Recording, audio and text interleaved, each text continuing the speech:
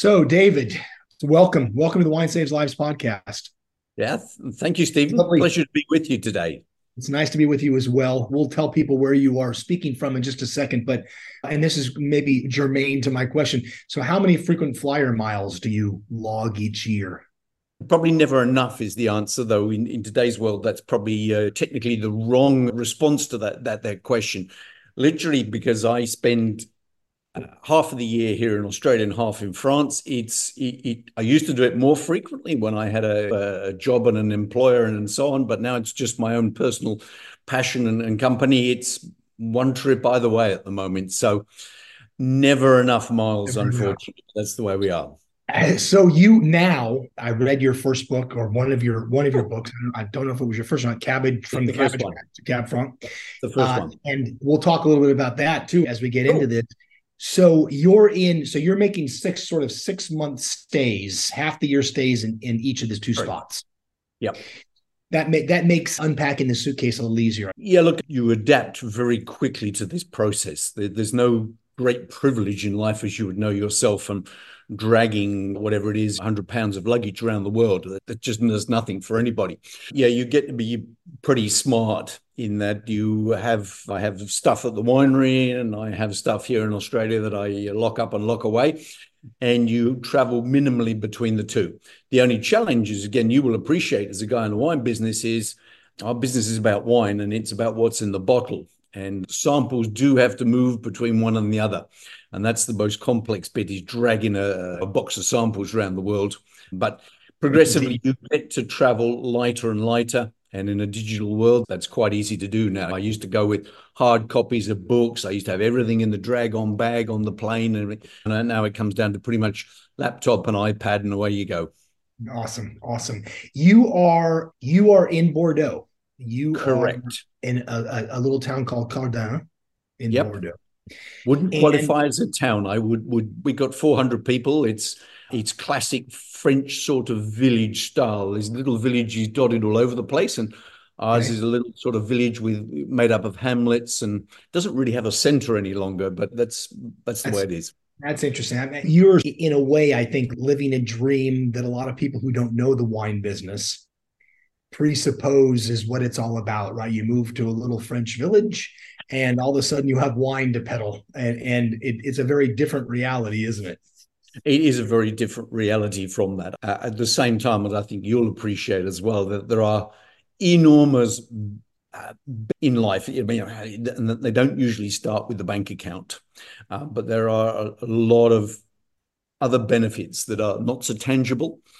And certainly I do benefit from those. But yeah, running a wine business is, yeah, like any business, it's a business. Yeah. And Sure. although we start really with ours is created out of a very specific mission about looking after the culture and heritage of our little village and about stopping, if you like, the whole processes of winemaking being bulldozed out and being built on with housing estates.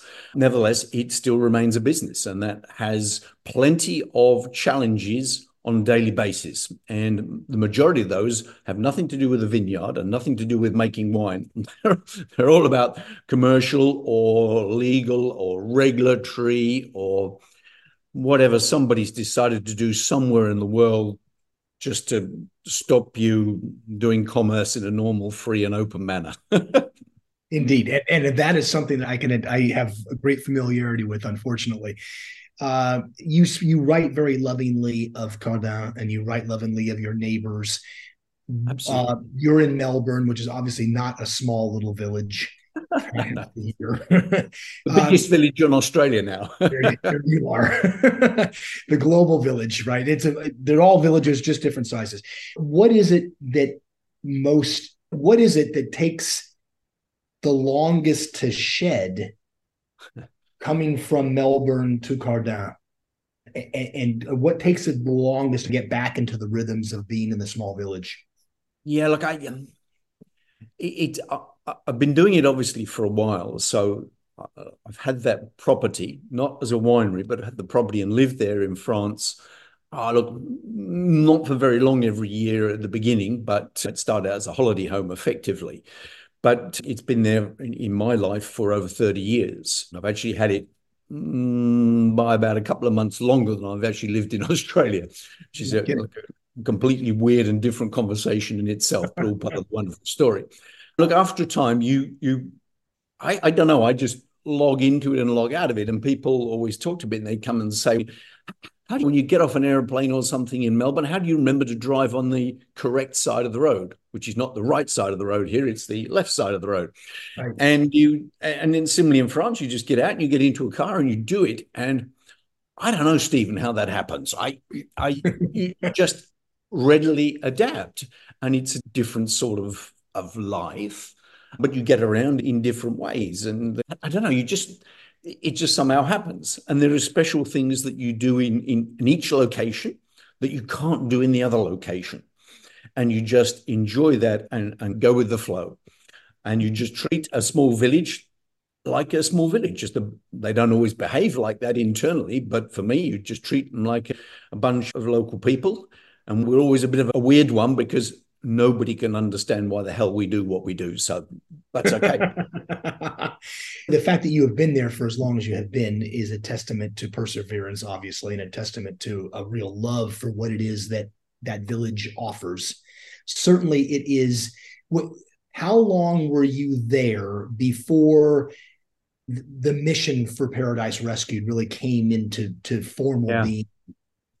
Yeah, look, it's a good question. And we are very much mission driven. It is, I always, as you can see up on the sort of, to my whatever side of that is, the left-hand side of my screen, the other way that you look at it, what we've done and how we've gone about and thinking this business has led to some spin-offs as well, which are very important. And one of the things that I developed out of that, and I've used even back in big business, it doesn't resonate quite so easily there, although large companies like to talk about their mission and their vision and the passion for what we got for doing it. But certainly in our context, the mission has been everything. And when we have visitors that come to a winery, and I guess you probably do the same as well, you love that relationship with your customers, and you're very keen to show them the things that make the spark and put the buzz into your life and to your business. And it is quite personal. And for us, literally, it's all quite small. So in the background to the backdrop on the Zoom call here, that is the little property. This is micro small. Everybody thinks, oh, it's Bordeaux, it's a chateau, there's 300 rooms. And it's just a bungalow that's got 3 very small bedrooms in. And if I move that way, that building, you can see that's the winery. In most people's world, that's called a garage. Right. So you take people out of that property, you walk straight down to the front, you go over let's call it a crossroads. It's actually just where 2 roads intersect. You couldn't call it a crossroads. One side does have a stop sign on it. And literally you walk across that and you turn right into our Cabernet Franc vineyard. And all this takes about 20 seconds. And you do it on a daily basis, obviously. Right. And then you literally look, and behind you at that point are our neighbors. There's a road, a ditch, and then the vineyard. And as you look across that vineyard on the hill beyond that, about less than a kilometer away, is this 12th century church. Now, again, for someone either like yourself living in the US or for myself living in Australia, it's sort of a weird concept because the history is so short. Although my origins are British, so you're quite not exactly used to walking down and finding Roman coins rolling around the street.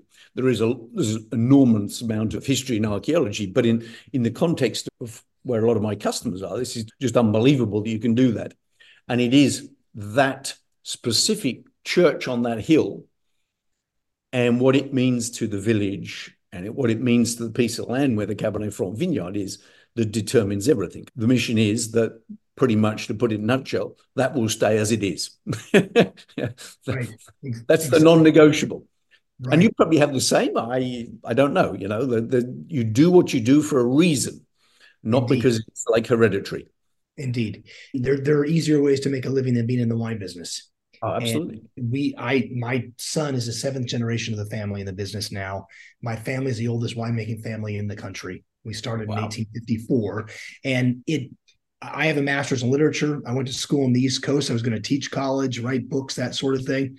And had no intention of getting into the wine business. I swept my share of cellars and disgorged my share of sparkling wine, champagne back in the day when I was a kid. And it wasn't really until I got to make wine when I came back to California in the mid 90s that the scales fall from your eyes and you realize, oh my God, there's a connection to things that are depthless, right? They go down forever and ever. And if you have a certain affinity for those kinds of relationships, that kind of bottomlessness that is about farming and about wine and how it changes every sip and every year as a different vintage, that you get, there's a siren call there. And there is something about walking around a vineyard and seeing the change from season to season and knowing that site is yours and knowing that you've rehabilitated it when you first acquired it. And there's a pride there, I think, all out of proportion to the size of the estate, no matter how many hectares it is. Yeah.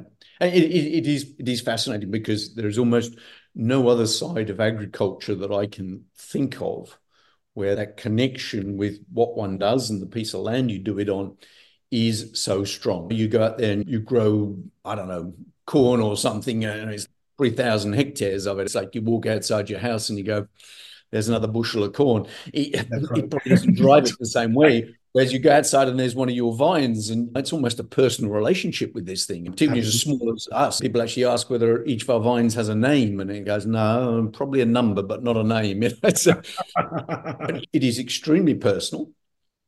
And the amount of detail that goes into it is dramatic. At the same time, the amount of scrutiny on the product we make is hideous. Yeah, indeed. There's a lot of in the best of worlds. There's a lot of positive scrutiny once people are tasting what it is that you've made.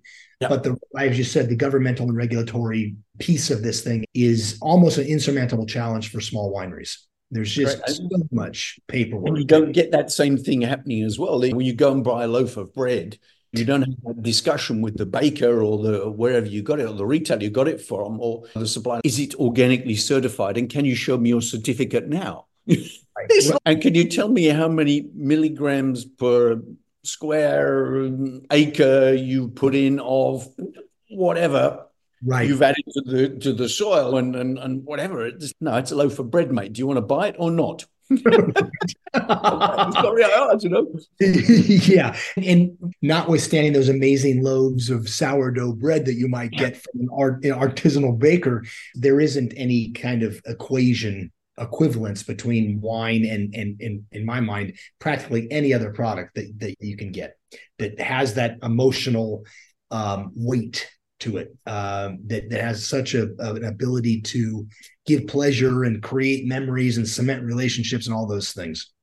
Yeah, and that is a unique thing. When you live in France, you do quite often discuss the quality of bread, which I'd like to say was getting better every day, but I'm not sure the general rules of growing industrialization is actually swallowing up some of that as well, which is fascinating because I've got a neighbor there and very good neighbors of ours, and one of their sons is just turned 16 and he's gone off to do an apprenticeship to become effectively a pastry chef, baker, whatever. And I look at him and go, man, I'm proud of you. His skills are in that area. It will be a success, but nevertheless, he's taken on an artisanal craft. Right. As someone, and even after the first few months, you can see it in his eyes. He's got that passion to do that. But generally, wine is in a unique glass, and you sit around with a glass of wine and a bottle of wine, and it creates its own story when you're sitting there. Yep. And a loaf of bread or whatever rarely does that. Yeah, indeed. It can contribute to a nice story with some cheese and wine, of course. But if I remember from Cabbage Patch to Cabernet Franc properly, when you bought the property, did you think that the vineyard was actually Merlot? There's different phases to it, Stephen. The initial property was literally the house that you see behind in the photograph, but not the vineyard. And that vineyard behind in that photograph is actually the Merlot vineyard. And it's only evolution over time that led to purchasing the vineyard. So it was a choice and a decision that at a certain point in time, when the village started to fairly rapidly increase in size and new development was springing up all over the place, it was a decision that, do I actually want to live back in another town? And it sounds a bit hypocritical that you want to spend one chunk of your life and portion living in a city like Melbourne, which is a 4 or 5 million people city, Right. pretty sophisticated, great standard of living and everything else. And then you go, no, look, I'm in the countryside here, so this is my personal little piece of property. No, you don't build a house there. So there's always an element of minor hypocrisy in the whole thing, but it was a decision that said, through a series of events, that you could see this whole landscape starting to change. And the opportunity, if you like, none of the opportunity came up. The opportunity was thrust in front of my face. And it was like, you're going to have to write the check here or probably leave the village and leave them to it. And obviously the history was made in that moment. But literally the vineyard bit started in 2010. The property was purchased, the actual house was purchased in 1992. So there's a good bit of time between the two. And once you got started on the vineyard, then, yep, the whole of life dramatically changed in there, because there was a totally different reason for going there and being there than there was previously. I'm assuming here, when you first get to this part of France, you're not a native Frenchman, obviously, and you're maybe partly native now. You've been there as long as you've been there, but how has the response from your neighbors and from folks in the area changed towards you from the beginning of your relationship with Cardin to after planting vineyards help to slow down help to slow down development? Yeah, the relationship is different in different corners as a result of that, because obviously there are some people who would have seen the opportunity to develop the village further. That said, the people who sold you the land, they had that opportunity as well. And okay, I guess at the end of the day, they're not worried one way or the other. They got the land sold, they got it sold at pretty much the same price, and therefore they're happy. What I have seen probably change, and it varies week by week and month by month and year by year, is how you relate to a community. There are a lot of people that understand what you're doing. And then, as you will have observed probably in life as well, there's a lot of people who don't even notice what the heck's going on one day to the next. Yeah. Probably the majority of people. And then you start to talk to them. They go, oh, and you've lived in a village for over 30 years. You've been pursuing a business as a winery there for what's now coming into its 14th year. And people still don't even know you exist there. And I do a lot of work, obviously, in the area of human psychology and the power of our visual senses. And even though sight is our most important sense, people can walk straight past the place and never even know it's a winery. And it's got a damn great board outside and a flag flying. And you go, what did you think that was all about?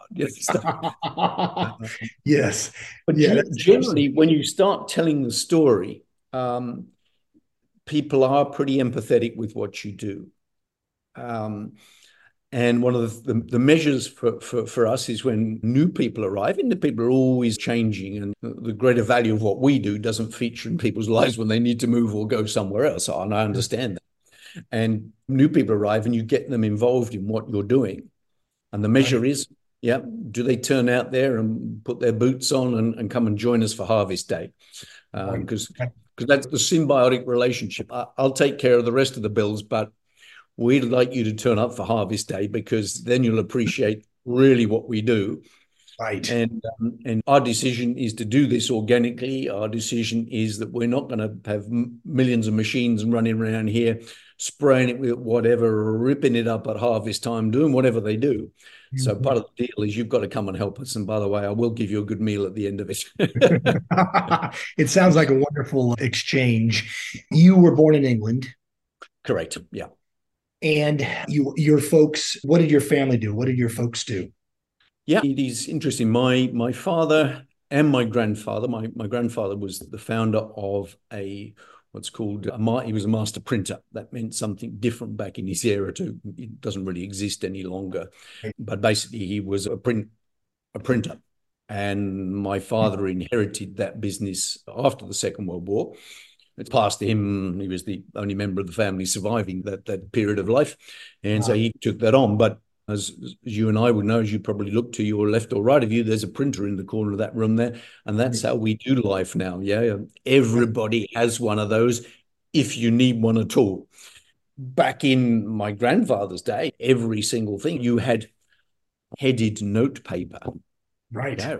And that's Right. how you, I remember that from that era, and you might do too. Some, Dad, I've just moved house. Can you do me some letterhead?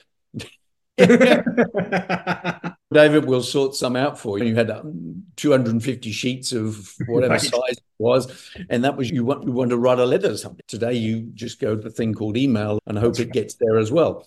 That's right. And it's changed. So that was the sort of line of thinking in that. And it's part of my education. When I went to university, I went to be a chemical engineer. And I think probably fortunately, my parents were wise enough to work out that a third generation print business industry was not going to be viable. Interesting. I Interesting. think I probably had that opportunity had I wished and had some passion for it.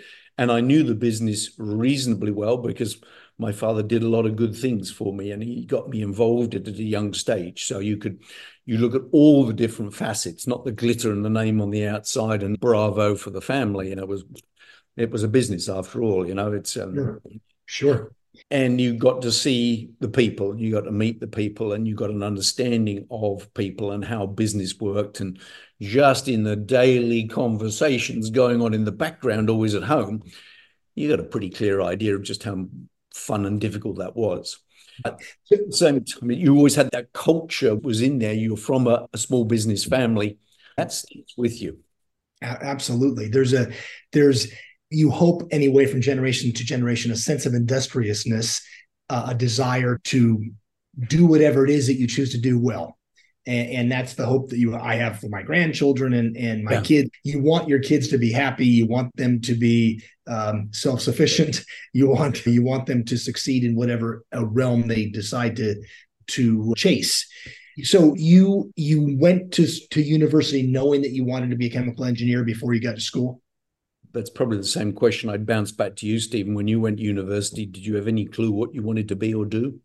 Yeah, a vague sense. I'm glad it didn't come to fruition. Frankly, I wanted to be a lawyer when I left home and Yeah. went 3,000 miles across the country, but thank God that didn't happen.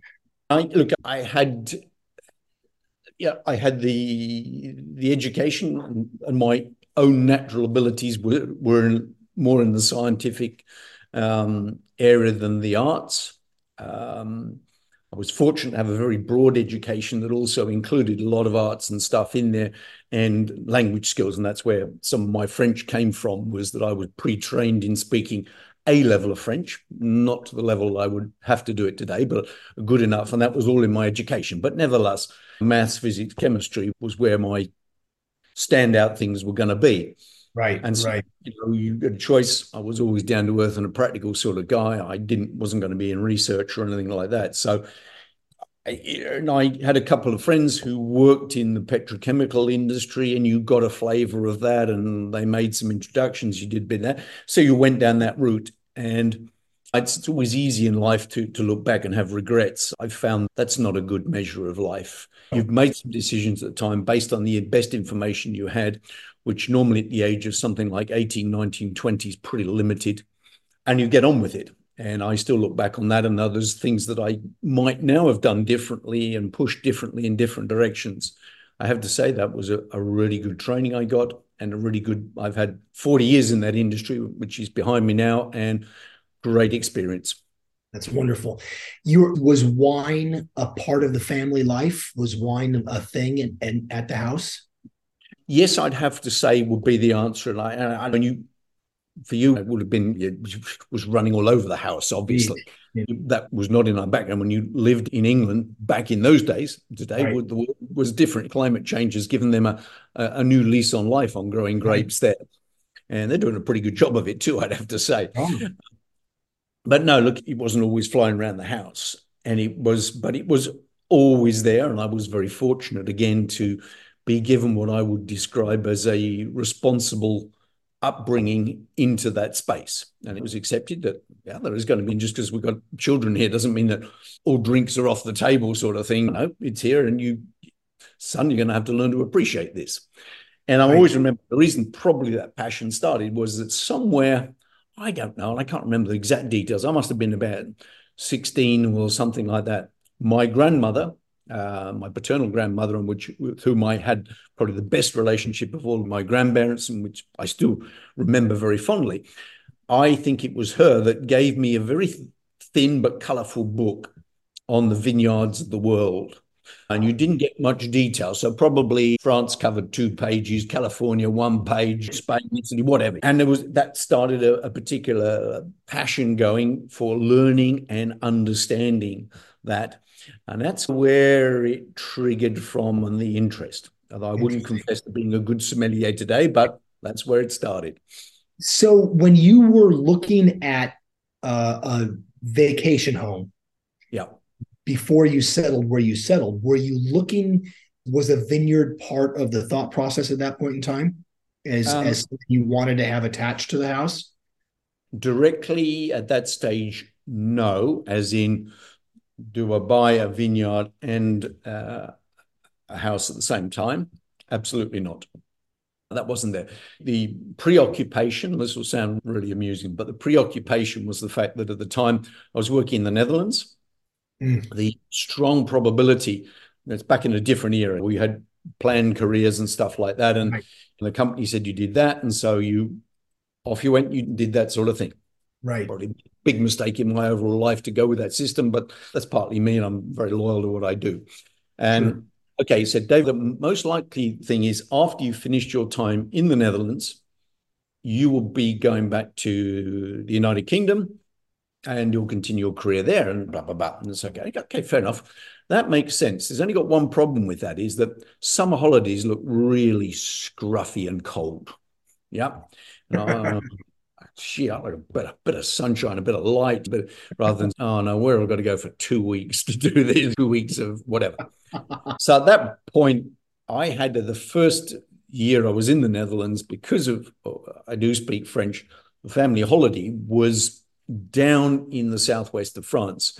And as you do, you sit there and go, oh, this is a good life. Yeah. And you're sitting there, it's 9 o'clock at night, it's warm, you're sitting outside, you've got a glass of wine, and go, I could do one of these. Yeah. I could do one of these. Where it got started. So then I'm pretty down to earth, practical sort of guy. You have to look at things. What does it need to have? Yes, I would like it to be in and around vineyards, because I did have some of that love and passion for wine. It also creates, as you yourself, vineyards create one of the most incredible outdoor vistas and feels to them about where landscaping there is. Yeah. And then you had to have another thing like international airports and stuff like that. And so if you're talking about somewhere like southwest France, then Bordeaux was an obvious target. And I don't know whether you've done the Bordeaux region or been through it at all, but it is dramatically intense as viticulture. It's the second largest viticultural region in the world, and the surface area is only really the same size as Greater Melbourne. So it's intense. And so anywhere round the Bordeaux thing is going to have vineyard meters away from your house. And you get into the search process, and all the real estate agents down there go, monsieur, we've got this broken down wreck. Cancel. Time out. Wrong message. Monsieur, this is wonderful. You can repair this. No, just give me a small practical property. I want to do fly in, fly out. I don't want to do fly in and 30 years hard labor. Exactly. So eventually you found something relatively modern and practical, and that's still that same house today. And you can always go back, oh, if only I'd had that house or that house. No, the location, when you sit out there right now of a summer evening and just watch the world go by and the sun go down, as it does beautifully in Bordeaux very often, then yeah. Sounds we've got that bit right. Sounds like Livermore Valley, actually. Yeah. As well. What does Cabernet Franc mean? It's almost, do you find a dictionary to describe that thing? I don't know. You probably have the same difficulty as I will, so I'll reverse the interview to you in a second. But For us, as you alluded to earlier, and the story is in that book from Cabbage Patch to Cabernet Franc, and it really was a pretty much a bad cabbage patch. It was completely misunderstood as being Merlot until literally days before signing the final contract and sale contract. And I had no idea. I'll be very honest with that. I probably at that stage knew enough to tell you that most of Bordeaux, and that's the way the messaging still is, unfortunately. We're working hard on that, but most of the wines in Bordeaux are Merlot, Cabernet Sauvignon. And the Cabernet Sauvignon is established, and probably the Merlot international reputations based on that. And when you're in California, we can have that debate over a glass of wine some other time.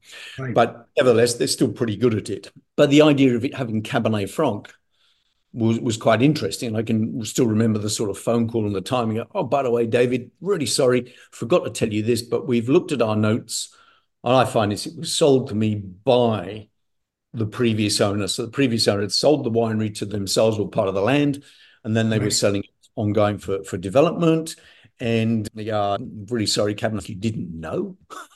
You own the and of course that was part of my introduction to what I call the other side of Bordeaux wine, which is the side that you and lots of other people don't see in the world. It's a big place. And everything is a Grand Cru Classé about which the world writes about and talks about non-stop. So you saw immediately a different side of that, but it was Cabernet Franc. So you get on with it.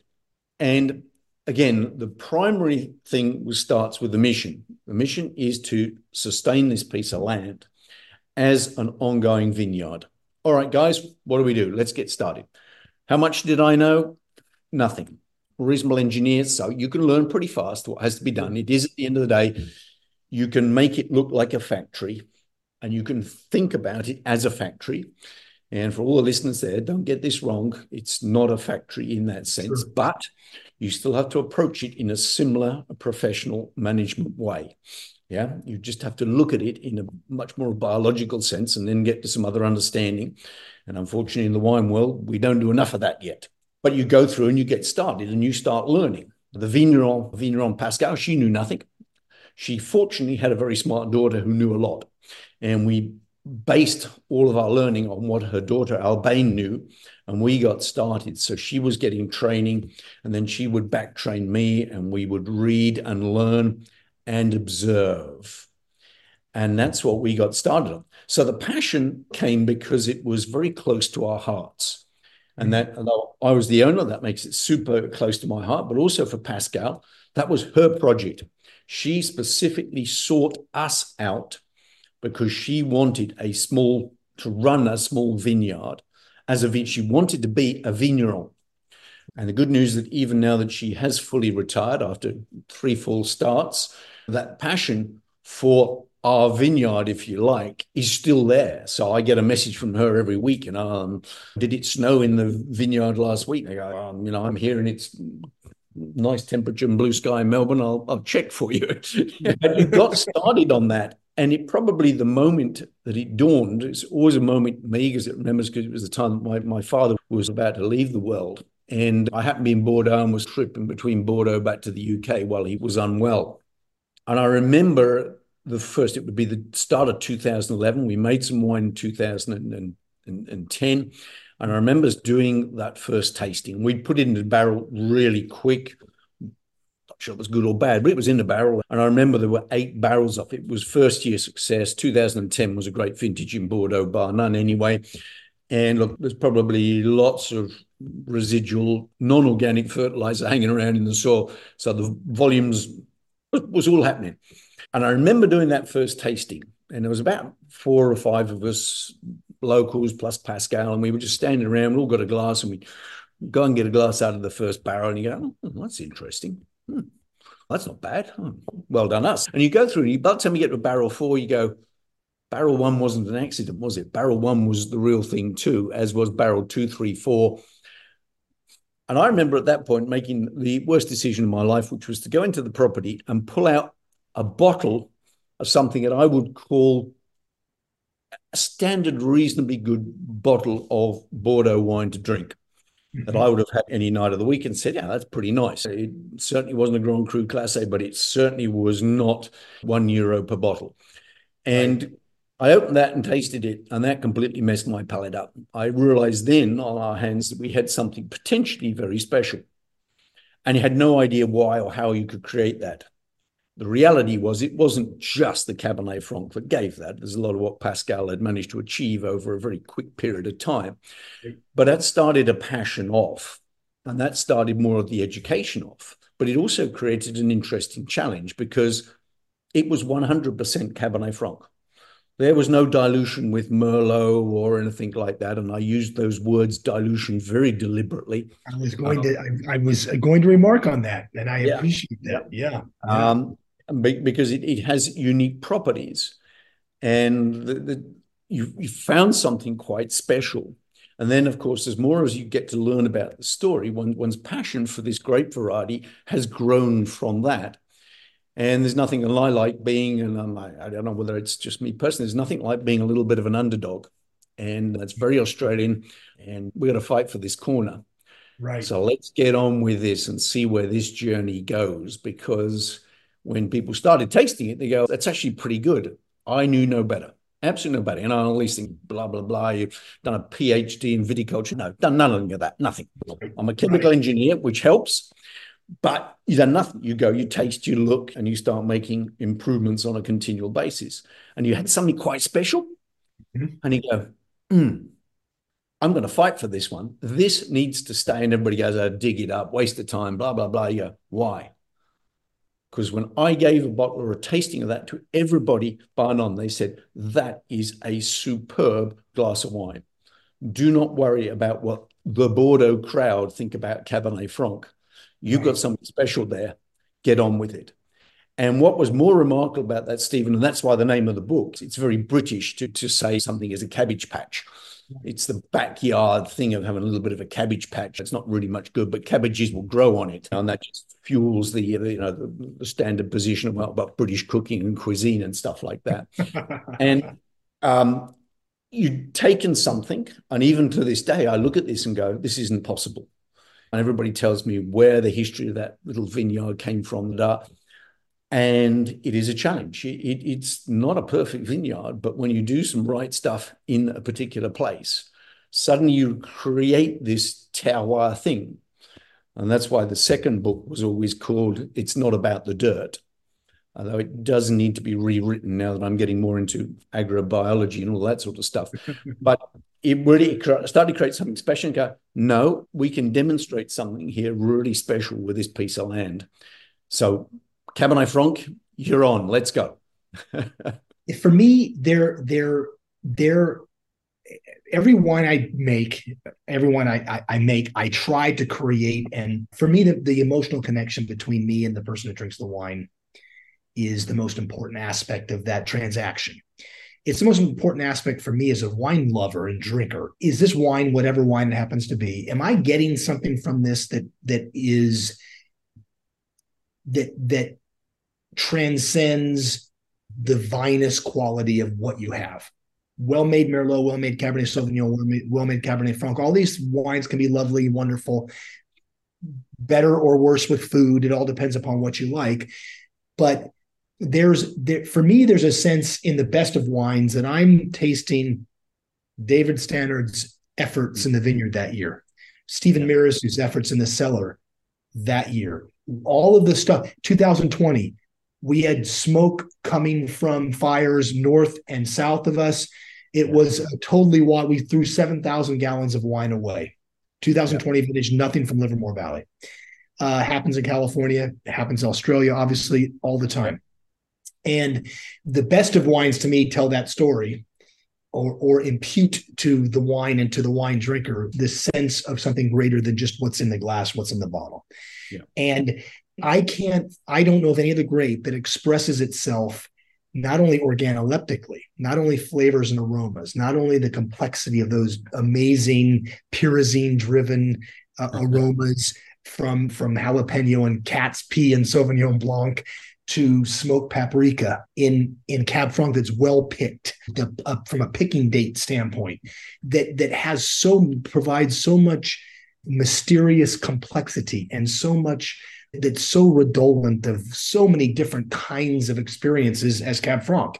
For me, there's just, I talk about bottomlessness of wine a lot, write about it a lot. And that idea seemed, for me, Cabernet Franc is the variety that sort of is the poster wine for that kind of ability to dive into something and get something new every time you go back.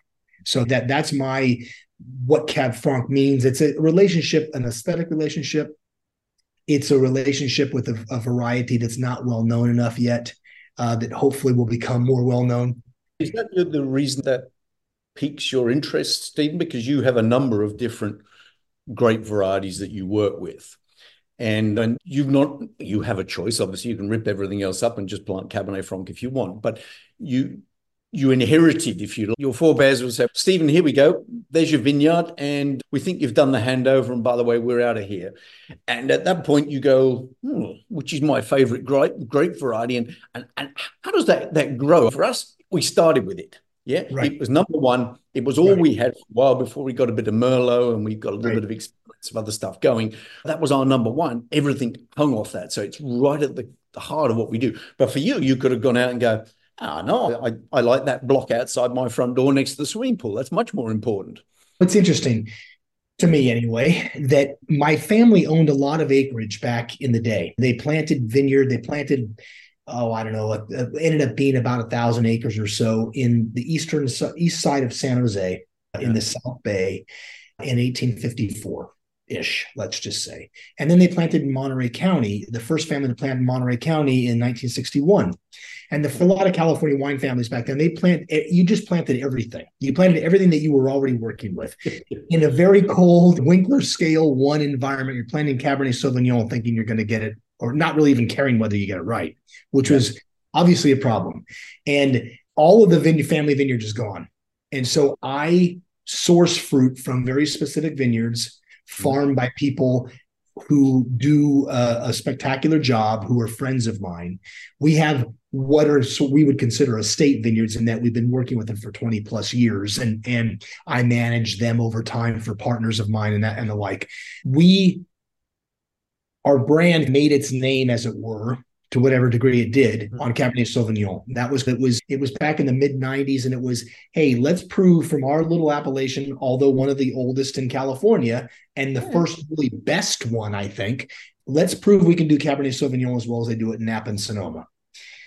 One wine, and the press treated us well. Our customers continue to treat us well. But Cabernet Sauvignon can be gorgeous, and I think we make really nice cab. Stylistically, it's more acid-driven, lower alcohol levels than typical Napa. Cabernet Franc is one that stirs, for me, both. It stirs emotions. It stirs. I write, and I get, I don't know, my inner Anais Nin and various other folks in the 20s. For me, it's a grape that you want to go to bed with your wife with. It stirs the loins as much as it stirs the imagination. And there's just something that's so exciting about the grape. And in 2023, for us, we harvested about 40 tons of Cab Franc this year. Or 2023, and we'll have 13 different iterations. We're doing a white Cab Franc. We're doing a Provençal style rosé. We're doing a skin contact, like a 4-day skin contact. It's red-ish, light red, meant to be a vin de soif. It's meant to be drunk at the bistro thing. And then single vineyard, more serious wines. If I had my druthers, if I could do this, which I can't, unfortunately, it would just be Cab Franc. That's where we're headed for down the road. Maybe my son, maybe my grandkids say, thanks, Grandpa, we're going to go Cab Franc completely. But our mission is, our mission from the standpoint of wine production and family continuation in the business and trying to help our appellation, is let's focus on a variety that grows especially well where we are. And let's focus our attention in the marketplace just on that grape. Let's show how well it grows in Livermore. Let's highlight the efforts made by our neighbors so that we can all hang a hat on a grape that is, and I want to ask you this question too, that we seem to see more of. Are you seeing more? I was reading an article today. In fact, a friend of mine from Champagne sent me an article, the monocepage of Bordeaux. and it was the kind of three-part drinks business article. Got Maybe you it. may have seen it. You got it on Cab Franc, and I'm super excited about these wines, most of which I can't afford. But are you seeing? And in your environment, it's different than it would be in California, for instance. Are you seeing an increase in people's excitement about Cab Franc as a standalone grape? Yeah, I'm not sure it's been driven by consumers or driven by more by the industry that's getting Mm, more excited about Cab mm, Franc. And I even look at sort of the things of which you've been closely involved with Cabernet Franc Day and everything right, else. It's starting to raise the profile of a wonderful grape variety. Inside Bordeaux, it's going to one of two ways. There's lots of things happening in Bordeaux. Some of it is created by climate change. Some of it's created by economic change. So there's a reduction in capacity ongoing at the moment, and it's a little bit controversial. These things are not very easy to manage somewhere, France, etc. I'm finding also that as I do have customers coming up, it's quite divisive. If you like the Cabernet Franc, you're probably not going to like the Merlot. If you like the Merlot, then the Cabernet Franc is just going to be too light for you. What I'm seeing is from a producer point of view, which is reasonably integrated still in Bordeaux. If you make the grapes, you usually produce the wine. You might not sell them, which is something else, which is the non-integrated part of it, which that is also going to have to change over time. But what I'm seeing is that more people are working out that with climate change, interesting. Merlot has some challenges. And you highlight a little bit of it there when you talked about the Cabernet Sauvignon, that need for not only to have great fruit, but to have some acidic balance in there. Mm-hmm. The climate keeps getting warmer to get and to hit Merlot right on the nail at the right point for maturity Right, and acidity and sugar is just really becoming a lot harder. There are some ways around that, depending on the locality where you do it and on the way in which you actually look after your vineyard and soil and everything else. But a lot of that is still out of reach for most people because it's not part of the classical teaching about how to grow vines and make fruit. But right. I'm seeing that the top producers quietly and very subtly, because in Bordeaux, it's not necessarily great media to talk about Cabernet Franc. If you're a producer in Saint-Emilion, it's all about your Merlot. Even though 50 odd percent of your beautiful blend could be Cabernet Franc, you have a Right. tendency to talk more about the Merlot because the world wants to talk about it. Now, I understand in the USA, the word Merlot has a dirty connotation for the last 20 years because of one film. But certainly inside somewhere like Bordeaux, you talk Merlot or you talk Cabernet Sauvignon, but you don't Interesting. talk Cabernet Franc. But bit by bit, I see the smart producers putting in more Cabernet Franc and the less smart producers, the volume guys, continuing to take Cabernet Franc out. It doesn't have the yield, it doesn't have this, so let's put Merlot in. You didn't Interesting. want to be growing Merlot in Bordeaux in 2023. That was just not the place to be doing it. The mildew just wiped 80% of it out. Wow. Um, no matter what system where you were treating conventionally, organically, biodynamically, anything, nothing Right. worked. And suddenly, when you see the big guys squeaking, and it's for real, it's like, help! Exactly. Exactly. It's not just because you don't know what you're doing down in your little village. It's oh, help! This is a real problem. So I'm seeing that trend coming in there, and of course, when you do get to someone like Bordeaux, the same will be for you guys in California. Is that you do get still a pretty full taste to your Cabernet Franc. And everybody, no, Cabernet Franc is just a green light wine. It's got, yep, maybe if you grow it in Canada, that might be true. Sorry to Canadian listeners, but it's grown in a Bordeaux or a Californian sense. You get a very much riper thing, and it shows Right. how much diversity Cabernet Franc can bring in there, but can still preserve some great acidity in there. And that's something that people are looking for.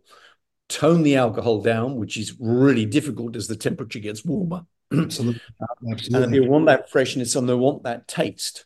And certainly in a sales sense, be able to actually walk into customers down here in Australia and say, we've got something different. They go, yeah, you're from Bordeaux.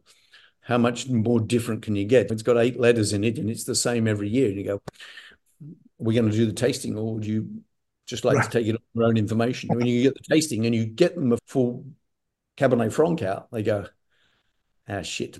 Yep. I did not know that.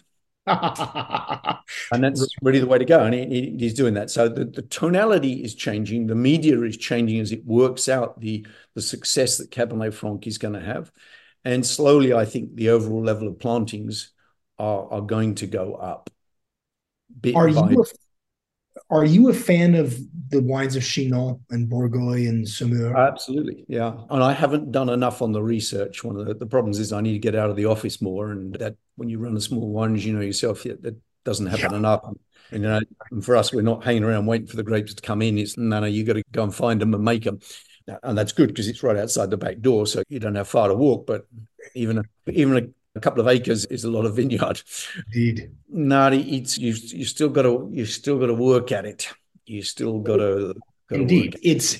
There's a lot of tools. We rent space in a larger winery. In Yeah. the US, there's a thing called an alternating proprietorship. So it's an agreement between a small winery and a large winery. TTP grants bonded winery status to you. It's not Yeah. a custom crush operation. We do all of our own work. We just rent real estate. And in part of our agreement, we use their crusher to stemmer and we use their filter. Everything else is ours. It's scale is an interesting concept and it's interesting to think about. I think there are large wine companies that make some amazing wine. Obviously, they have a lot of resources. I love the idea of being. I don't know how many cases are you guys producing? We have about 2,500 bottles a year, 250 cases a year. Right, right. Yeah, Is there is it we're doing about 3,000 cases is what we do, and most of what we do is direct to consumer. We have a little bit of wholesale business in Gotcha. California, looking to We're try to with you. get that. We're with you.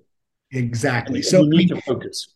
exactly. You can't be all things to all people, and we don't have a million salespeople running around there helping to sell the wine.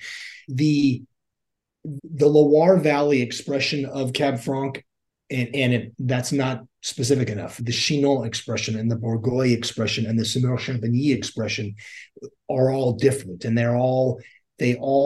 they share to me though a purity of fruit and a purity of concept about what Cabernet Franc can be. It's for me, it's the spiritual home of Cabernet Franc, and Great. we look at I love Bordeaux as well. Bordeaux is a lot more expensive on the quality end, as it were, than even the best of wines outside of Clos and Jarre or something like that from the Loire. But that's an area that we want to emulate it only to the extent that there's a sense of there's a historical reality, and maybe there's a sense that from an emotional standpoint as well, that a purity of fruit in this particular case, a purity of variety in this particular case, makes for the best expression of this grape. And I would have a hard time arguing the obverse of that. I think that's true. I think also, Stephen, I think it is really interesting there. And if you compare, say, the Loire Valley versus Bordeaux, then in the Loire Valley, the varietal Cabernet Franc is part of the total DNA of that region. In Bordeaux, the emphasis is always on the assemblage or the blend, not specifically about trying yet. It's changing a bit, and I'm seeing a lot of people interested a bit in what we're doing because we want to explore a bit more of that varietal stuff. But generally speaking, it's about the blend, not the individual grape variety.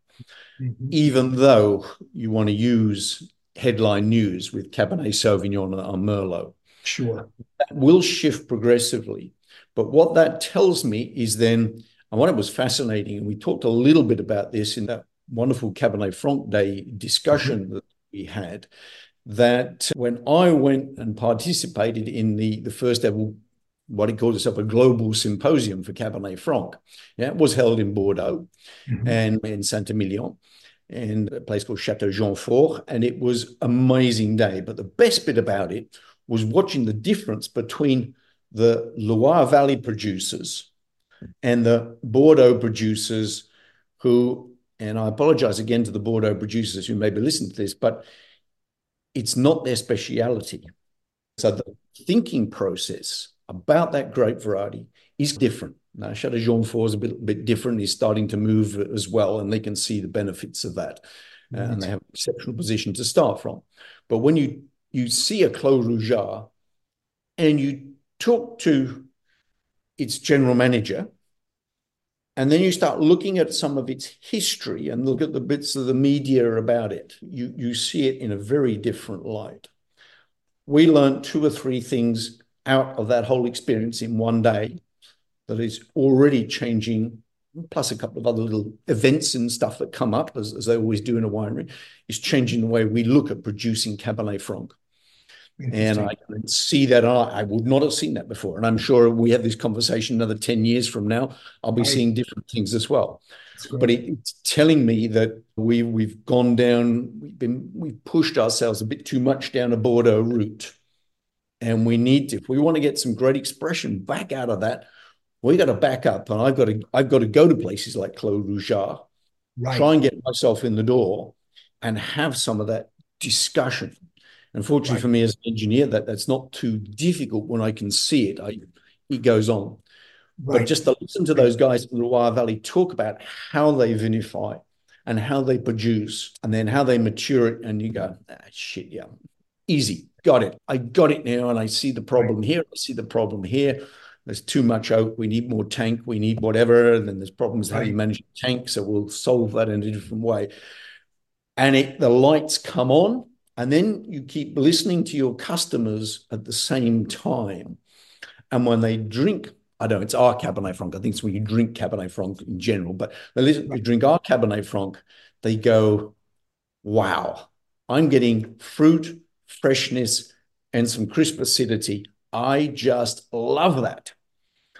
Amen. And that can be a wine that's 13.5% alcohol or something like that. And they go, but I'm still getting all of that. And I go, thank you. I'll post that one on the wall, and I must not forget it.